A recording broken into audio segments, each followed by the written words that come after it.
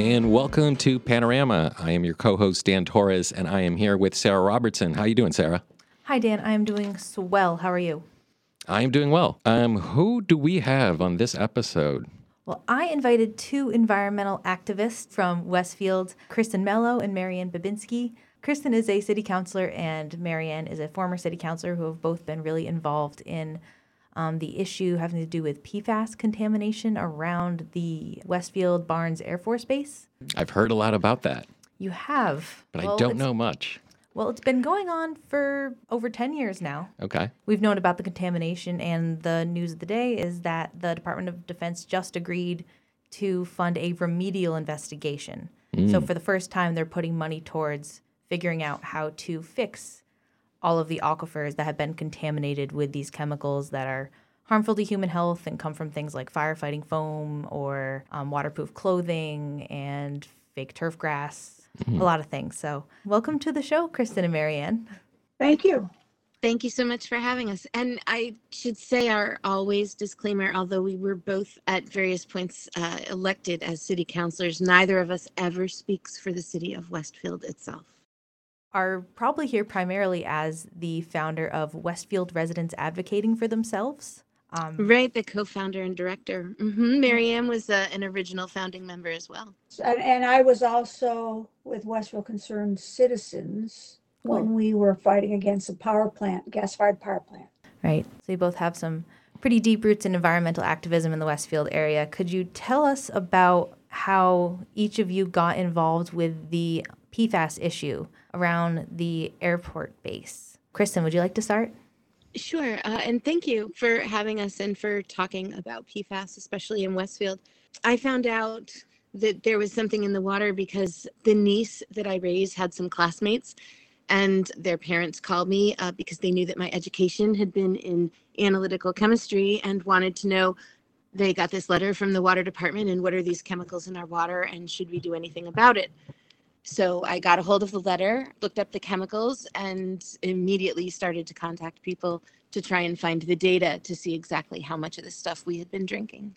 And one of my first contacts was with Councilor Babinski, who was the Ward 1 councilor and the chair of the Natural Resources Committee at the time.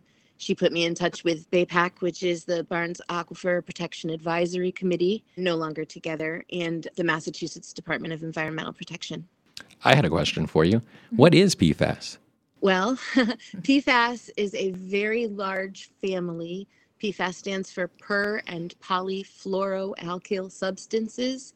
It is a very large family of chemical compounds that, according to the 2021 European definition, now includes about 6.3 million distinct chemicals. They are man-made. They are persistent in the environment, which means they don't break down in the sun. They bioaccumulate in our food chain, and they're very, very toxic. I would also just like to say, Kristen, you are a trained chemist, so you do understand quite a bit about the ways that these chemicals can affect our bodies and travel through the environment, correct? Right. Well, I mean, in 2016, when I first found out about them, I did not know anything at all. But I started to go to conferences where the people who did were presenting. It was a very steep learning curve, and we're all still on it. There are people that study the fate and transport of these chemicals only. There are people that study the toxicity of these chemicals. There are people who study just the history of these chemicals. They're used in everything. They, helped contain the atom bomb. They're used in the N95 mask that helps me stay healthy. So yeah, I do have a background in chemistry, and the background on PFAS is staggering, and we're all still trying to wrap around. Kirsten, I had a question about the scientific evidence that we have today about PFAS. How dangerous is it maybe to a developing child and to human beings as well? The EPA last year just lowered the amount of their interim health advisory to be more than 10,000 times lower than the originally 70 parts per trillion they came out with first. So right now for PFOS, they're saying it's 20 parts per quadrillion. And for PFOA, it's 4 parts per quadrillion. And so it's infinitely small. These are carcinogens, so there is no safe level. Mm-hmm. There's no safe amount of PFAS. And there are some PFAS that are medications that we use and we take There are some PFAS that work in our aerospace program and we couldn't, do the things we do without them. There are some that are essential, but there are many that are not. And because of the way they are shaped, because the carbon-fluorine bond is the strongest bond that we know of, we can't break them down. Our bodies can't break them down, and our bodies just sort of move them from one place to another. They build up in our blood and in our organs. They affect our immune system. They affect our liver, kidneys. They affect our lungs. They make COVID outcomes worse. We're still just at the tip of the iceberg of finding effects. And what do we understand about where they came from in this specific instance in Westfield at the Barnes Air National Guard base? Marianne, you want to tell the story? Thank you, Kristen, giving you the present information that we know the most about it that we didn't know back in 2016 when the city, I was on the city council at that time, we became aware of the fact that something had to be done and directions were given at City Hall. Obviously, we met and they were going to do a release and notify the public about what had happened and what this was. So it was the firefighting foam. I guess it was sometime around in the 1950s. Air National Guard was doing practice drills, putting out fires with the firefighting foam. I think it was from 1950 to about 1987. And the drinking water, I guess, did test for PFAS when they started doing testing in 2013. But it wasn't until 2016 that the city was alerted by the EPA that they had to do something to notify the public. So we have a whole bunch of stuff that went on at the city level and conversations that took place about what we needed to do going forward. And having residents, being the Ward 1 counselor, and I had been a resident that lived in either one or the other precinct that was most impacted by the contamination of our wells up here on the north side, wells 7 and 8 and wells 1 and 2. So Ward 6 is where the airport sits. So we were down at City Hall listening to presentations or the information that the DPU had, and also the mayor and whoever else was going to be involved in this. So they had to make a decision about what was going to happen and to produce some documentation of a flyer to send out information from the DPW to the residents in the city that were on public wells. Kristen, of course, was one of the residents that got that letter in the mail, and she contacted me. And at that time, I was also working with BAPAC, Barnes Aquifer Protection Advisory Commission, that met for Holyoke, Southampton, East Hampton, and Westfield were represented in that committee. And so she would go with me. I invited her to come with me to those meetings too when this all started. Yeah. And when you say DEP, you mean the Massachusetts Department of Environmental Protection. And when you say DPW, you mean the Department of Public Works in Westfield, just to be clear. Yes, correct. Okay. DEP was also working with and attending some of the BAPAC meetings too, because of the concern with them at that time was not with the public wells, the customers that were served by the DPW for their water, but those who were on private wells, which were up here on the north side too.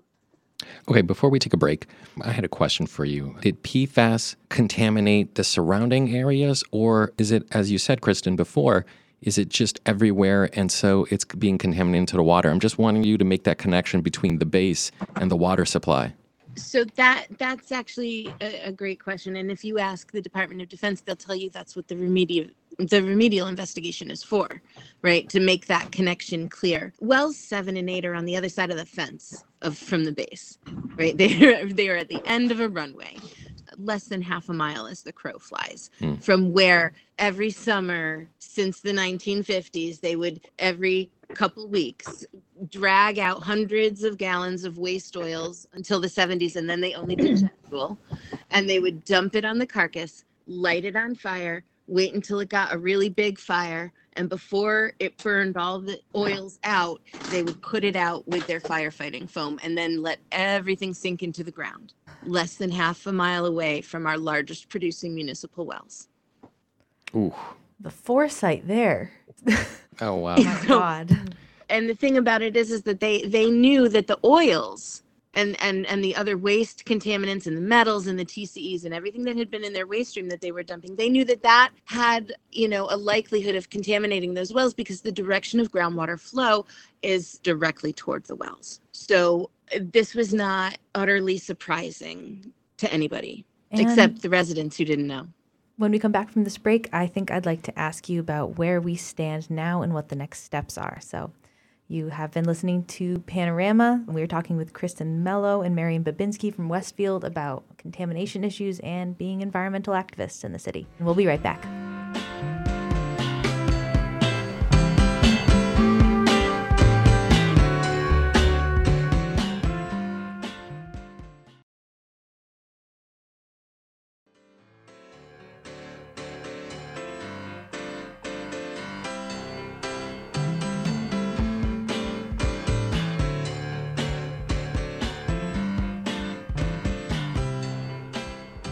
Hello and welcome back to Panorama, where we are speaking with Kristen Mello, the founder of Westfield Residents Advocating for Themselves, and Marian Babinski, who is also a founder of that same organization.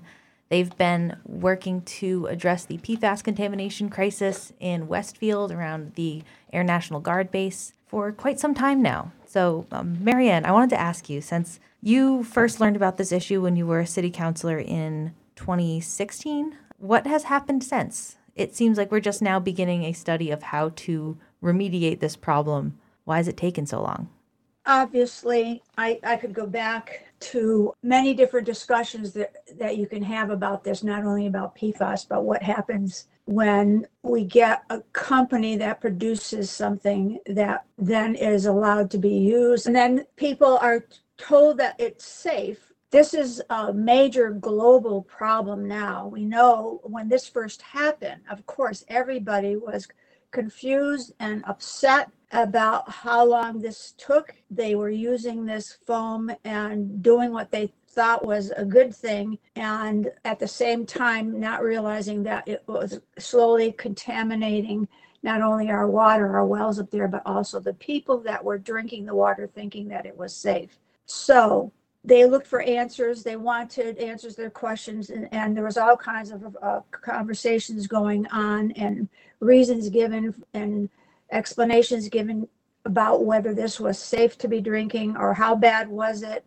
the health issues that people were having at the particular point in time. All of a sudden they're attributing to the water and the contamination that was in the water. So it was a process to go through, a whole learning process. There were many experts that were brought in conversations.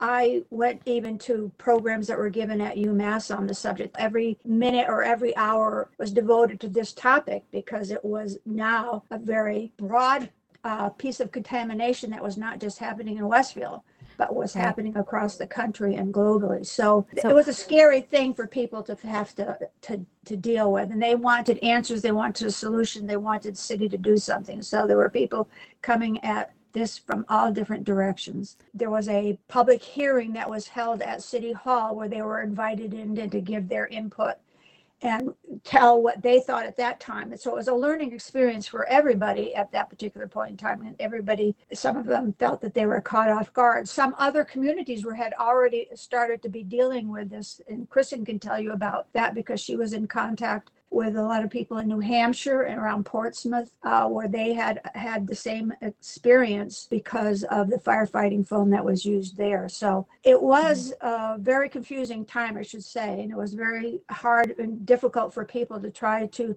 wrap their head around what had actually happened and how serious this was. And I don't know where this is going to take us at this point, as I'm one of those people that had been drinking this water for years too. Yeah, so both you and Kristen have been drinking the water for a long time. And I think I'll pass the next question to Kristen. What have people affected by this had to do in the meantime? If you also want to add how your personal health has been affected too.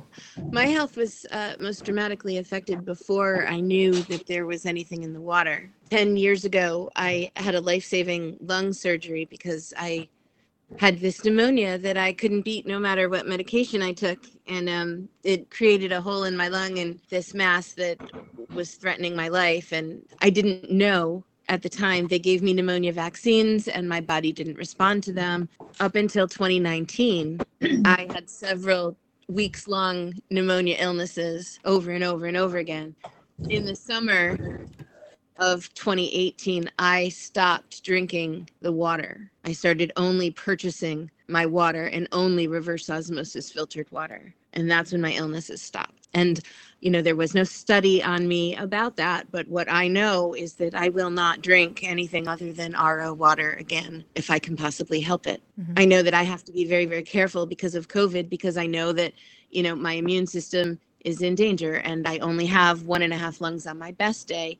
So I am constantly in a mask if I leave my house. If I go downstairs, because the children I live with go to school, I put a mask on. This whole public health situation has sort of intensified everything because PFAS makes it worse, but it also makes it more dangerous for us. I would also say that in 2013, that's when it was discovered here. Mass DEP, the DOD, the EPA, they all knew, but the residents didn't know. We weren't given any kind of informed consent about what we were drinking. And it wasn't until the EPA said in 2016, you need to turn these wells off because we're going to come out with these new numbers, when 7 and 8 were taken down. And then in September of 2016, there was a calculation that threatened taking well 2, which is on Union Street, offline. And that was the notice that alerted me in September of 2016. So they knew in 2013. And of course, the DOD and foam manufacturers knew of the toxicity of these chemicals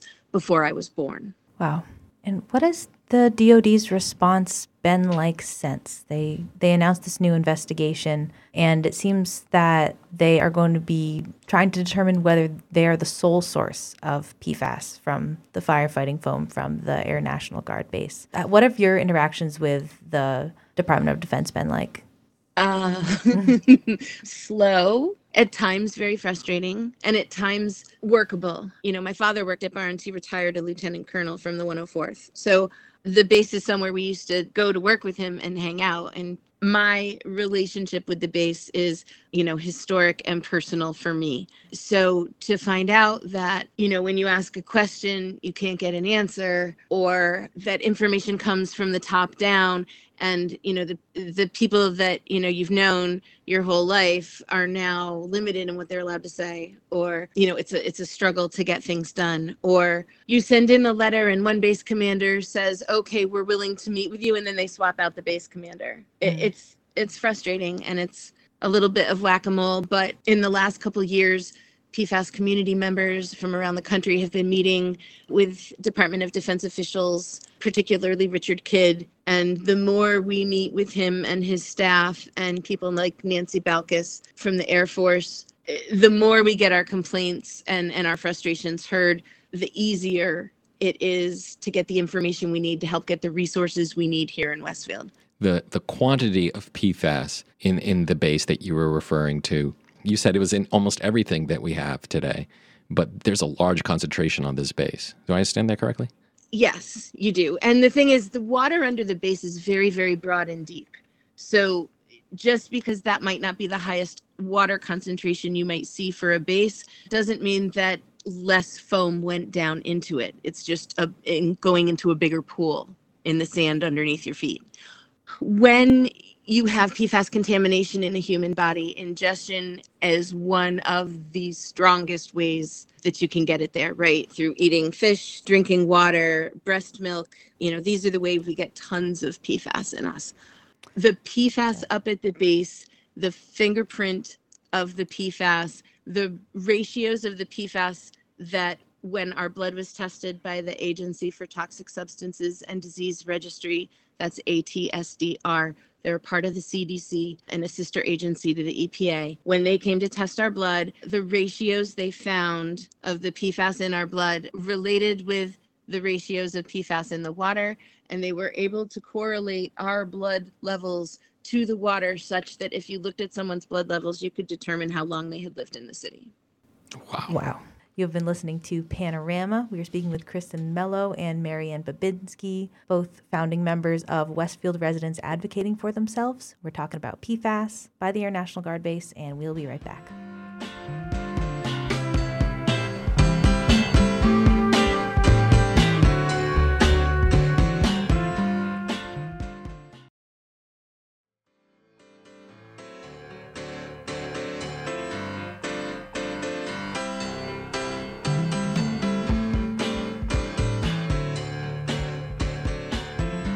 Hello and welcome back to Panorama, where we are speaking with Kristen Mello and Marianne Babinski from Westfield Residents Advocating for Themselves. And Mary Ann had something else to say about the way that the PFAS issue has been addressed on the Air National Guard base. Mary Ann? This has come a long way. We know that initially there was a very confusing time in this city, and it was in some other cities too, is that the city did try to do something. They took those wells offline, and the conversation then moved to what they were going to do about protecting the people who were exposed to this contamination, who at that particular time lived mostly on the north side. And I was getting a lot of calls from people who were very concerned and wanted something done right away. And the health issue was the other piece of it. Kristen and Raf fighting, and I was participating in that and agreed that people should have a right to have their blood tested to see what their load was, because there was a lot of information flying from all different directions that were taking people aback, and they didn't know what to do and how to get solutions to the problems. So the wells, though, we had a bond that we were trying to push through to get those wells treated so that they could come back online, because we ended up with 4 of the wells on the north side being shut down. So that created an issue. But at the same time, some of us were trying to find out information from anybody who had it across the country. There was Michigan. We talk about how much was in our water, but I know that there was a professor from Brown University who was hired to work with the state of Michigan because they had an issue, a very strong issue. There were private wells out there that had 58,000 parts per trillion of contamination from PFAS. We had a whole range of different levels of contamination that were not just in Westfield, but in other areas and other communities across the country. So everybody was trying to step up and figure out what was going on. And as I took very much to heart a comment that Dr. David Savage, who was the professor, said, is for people not to go and panic, to take it to either extreme, to not ignore it and think it, poo-poo it and not listen to the science, and not run like the sky is falling, because it was not going to do anybody any good. We had to try to come together and work out solutions and do the best we can with the information we had at that time. And we have accumulated a lot of information over time to this day. So we have a lot more that we know about it, but people still need to be educated about it. You probably could believe that even people in Westfield, for as much as this has gone on, still don't get what's going on and what is happening and what happened and what are the problems with the water. So it's going to be still a long education process. We have to do more to educate people and answer their concerns about what's in the water and how it has impacted them, and also for the people that are on private wells. Right. DEP came to town and they were testing the private wells, getting people. I helped them call people, knock on doors of people who had private wells, encourage them to get their wells tested, that they wouldn't have to pay for it, that if they tested too high over the limit, then the Mass DEP would provide them with whole house filtration systems. Right. So people were trying to do the best they could with the information they had at that point. You created the Westfield Residents Advocating for Themselves. How'd that come about? Like, did you just get in a room one day and say, we need to create an organization and let's fight this? Yeah, it was my living room. It was literally my living room. Some knew me and had been asking me about the water. And one we met at the BAPAC meeting that we had gone to. And they were just people that were like, we have to do something. We have to do something. What are we going to do? And people were looking to me and Marianne and like, well, we're going to have to form a group. And then my brother came up with the name because he's kind of witty. And when you use the acronym, it's RAFT. And if you have a water problem, right, what do you need? If we decided to start speaking as one group in one voice to see if we couldn't, get a little momentum with our local and state and federal legislators to try and get some resources moving, because they weren't moving. There were no resources were moving. Nobody from public health was involved. DEP was testing, DEP was sharing data. That was terrific. And, we love them for that. but resources weren't coming to bear yet. And so we needed to raise a little noise. And why was it? Why do you think they didn't react to you being like, hey, this is happening to us, do something? Everyone was worried about getting sued in the beginning. Everyone I spoke with in the beginning was, have you filed a lawsuit? Have you filed a lawsuit? It was the initial reaction, no matter who I called. Well, I think also is in the first few years, the city of Westfield, of course, has lawsuits against the manufacturers of the product and everything, what other communities were doing too. So it's a delicate situation at that time because you don't want to jeopardize your position. And with the law department and the people that they were working with, I think some people were overly cautious because you don't want to ruin your chances if you're going to pursue or try to get compensated for what happened because of this product that was used. I think that there was a lot of caution because there wasn't enough information. The Board of Health is only responsible for private wells. The city DPW had the responsibility of the public distribution of water. So there's no simple solution or even suggestions that can be made at this point of what we went through at the beginning. But we are thankful that having residents and RAF make sure that they kept this conversation going. And at the state level, of course, there were organizations like Toxics Action Center and Clean Water Action that were working with the state agencies too, to get them to move and do something about this. How hard is it to educate residents, given that this topic involves science and chemistry, and that's not necessarily the public forte, let's say? I used to teach science, so that's actually not the hard part. But are residents understanding, or is this overwhelming for them, or do they get it when you explain it to them? Well, you start with an apology, right? It's going to sound like I'm ringing a bell over your head for a little while, and I'm sorry about that, right? And it's probably going to scare the crap out of you, and I'm sorry about that too. I start with a picture of what octane looks like, right? It's, little 8-carbon chain with a bunch of hydrogens off it. You put it in your car. Everybody's comfortable with the word octane and the idea that it's a hydrocarbon, right? We've heard those words. So if I take, on the end of that octane and I put a carboxylic acid group on the end, which is just a couple oxygens, it's nothing scary. It changes one little thing, but all of a sudden it's an essential fatty acid instead of being octane for your car. Well, then if you take that and you change all those H's to fluorine atoms, that's PFOA. And your body might try to use it like the essential fatty acid it looks like in mimics. And so it gets into a lot of places where essential fatty acids are used, and they're used for cellular metabolism. And that's how it gets everywhere. And that's how I explain it. That was a great explanation, Kristen. Thank you for that. You're welcome. It's a compilation of a lot of other brilliant minds. It's not just me. Mm-hmm.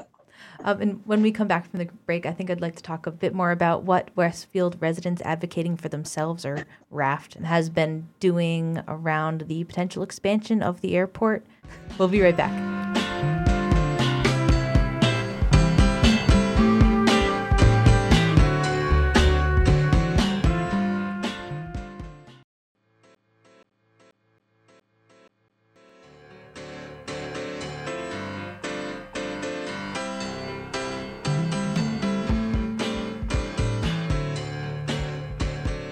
Hello and welcome back to Panorama, where we're speaking with Kristen Mello and Marianne Babinski from Westfield Residents Advocating for Themselves about some of the environmental issues facing Westfield residents. And we spent most of the show so far talking about PFAS contamination from the Barnes Air National Guard base, but there's another project happening at that exact same airport that is of concern to your group, and that is the proposed expansion of the airport. So, Marianne, would you characterize that issue right now, just very briefly for us?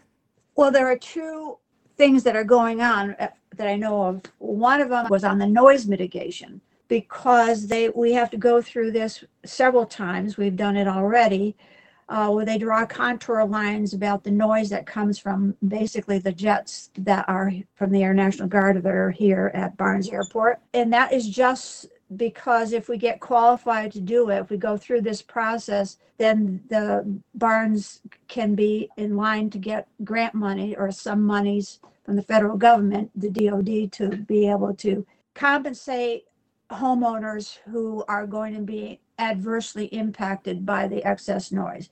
The other thing that was going on was the airport runways, the expansion, the upkeep, the repair that's being done for taxiways off of the airport, enlarging them or shortening them. Some of the neighborhoods around here are going to be impacted by that. They don't like trees if there's planes trying to fly in, so some of it might involve clearing trees down. So that's a whole nother issue. I've made comments on that too. We have comments that have been handed on. It's called an SEIR. The airport had to do a single environmental impact report with MEPA, the Mass Environmental Protection Act group, to go through with that project. And there's one environmental justice community that is going to be impacted by that. And that's one I've been interested in, specifically because of how I've been fighting for the environmental justice populations up in our area for years. Would you tell us briefly what an environmental justice population is? Well, the environmental justice population is decided in Massachusetts. There's been an executive order that started out first.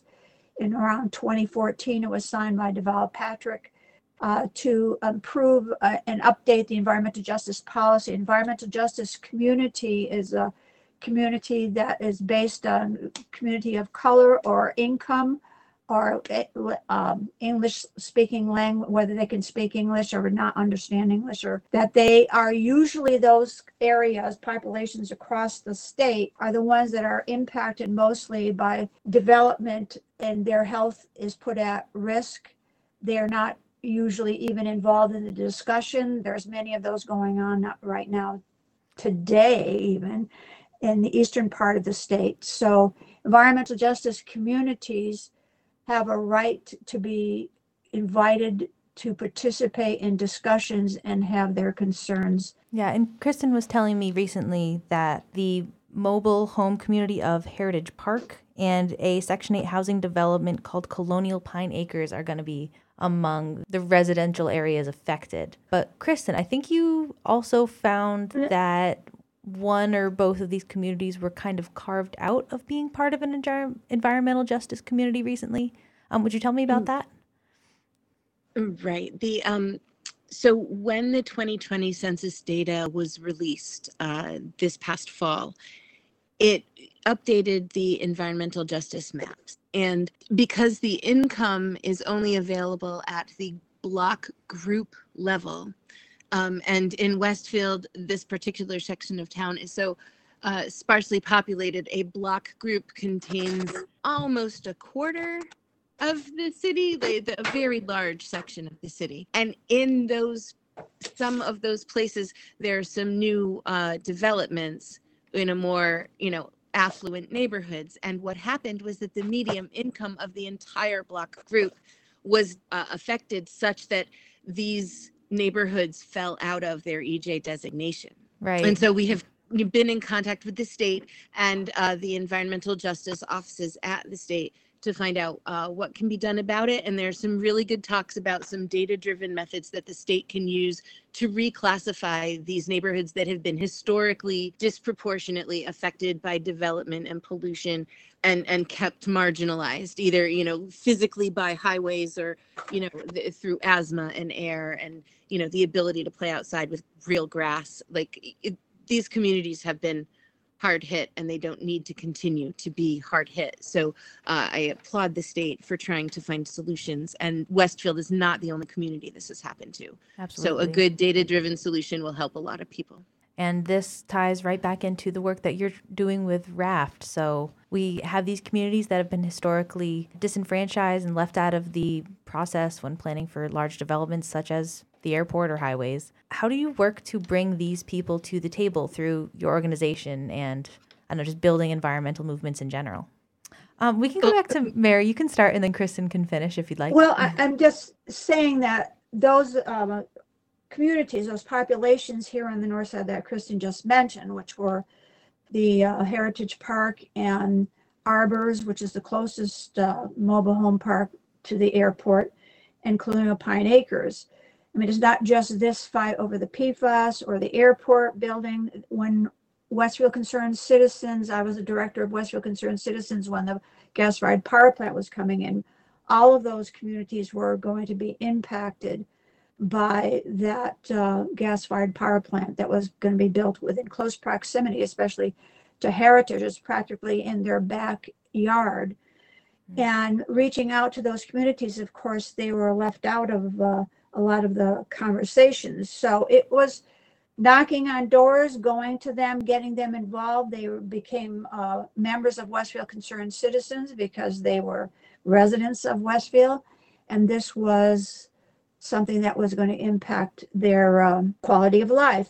And it was then that Westfield Concerned Citizens and our group became involved with several state organizations, grassroots organizations, to work on getting the executive order signed. And that policy then set in motion the updating of the environmental justice policy, and then appointing an environmental justice director who fell under the EEA, the Secretary of Environment and Energy. The next step after the policy, of course, was trying to get the EJ codified into law, which just happened in the beginning of 2021. So they have been ignored for a long time, not just locally, but at the state level too, and didn't really have a strong enough voice. So trying to get them organized can take a lot of extra work, and getting them educated and a seat at the table and a voice that gets heard. It takes a lot of time, and we're still working on it now. So if somebody's listening and wants to get involved with the Westfield residents advocating for themselves, where do they go? Do they find you on Facebook? Is it our website? Yeah, you can find us on Facebook. You can send an email to me. I'm at klm.wraft@gmail.com or wraft01085@gmail.com, or you can find us on Facebook. I guess as a final question I'll turn it to Kristen. Understanding that you don't speak for the entirety of the Westfield City Council, what would you like to say to constituents of yours who are worried about contamination, want to see more action, or who would also like to maybe get involved in these public hearings or these public meetings? I would say reach out. There's a lot of reason to hide. There's a lot of reason to keep quiet. People who speak at public participation sometimes get treated very poorly, but reach out. If you have that feeling inside of your chest that says something needs to be done, reach out, speak out, step out. Let's take care of it. We are the grown-ups in the room that have to do something about it. We can't wait for somebody else. Now is the time. Reach out. Let's get it done.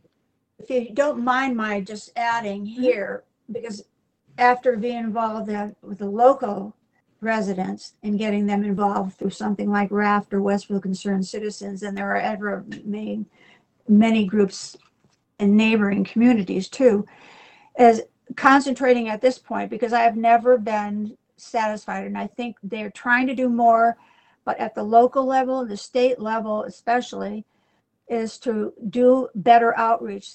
When the EJ was codified into law, part of that gave instructions to state agencies like the DEP and MEPA that they had, when they were approached by an applicant, even before the applicant applied to MEPA or DEP, for example, a state agency, that they had to do outreach to EJ communities.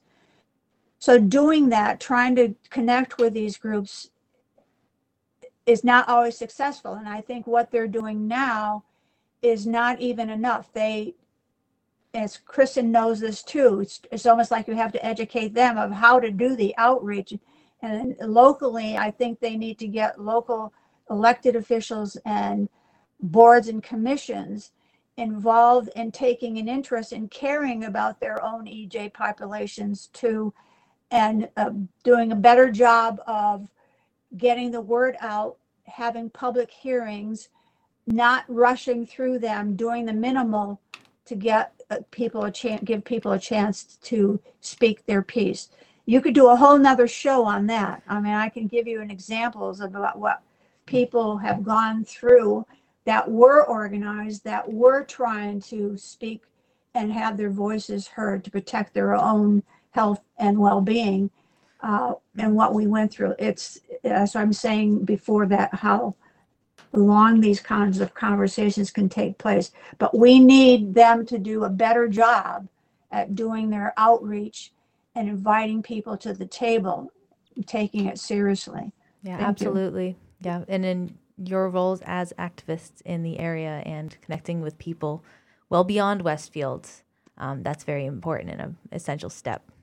You have been listening to Panorama. I'm Sarah Robertson, and I'm here with my co-host Dan Torres. We've been speaking with Marianne Babinski and Kristen Mello from Westfield, who have been working tirelessly on the issue of PFAS contamination from the Barnes Air National Guard base and a whole slew of other environmental issues that you can get involved with too if you reach out to Westfield residents advocating for themselves.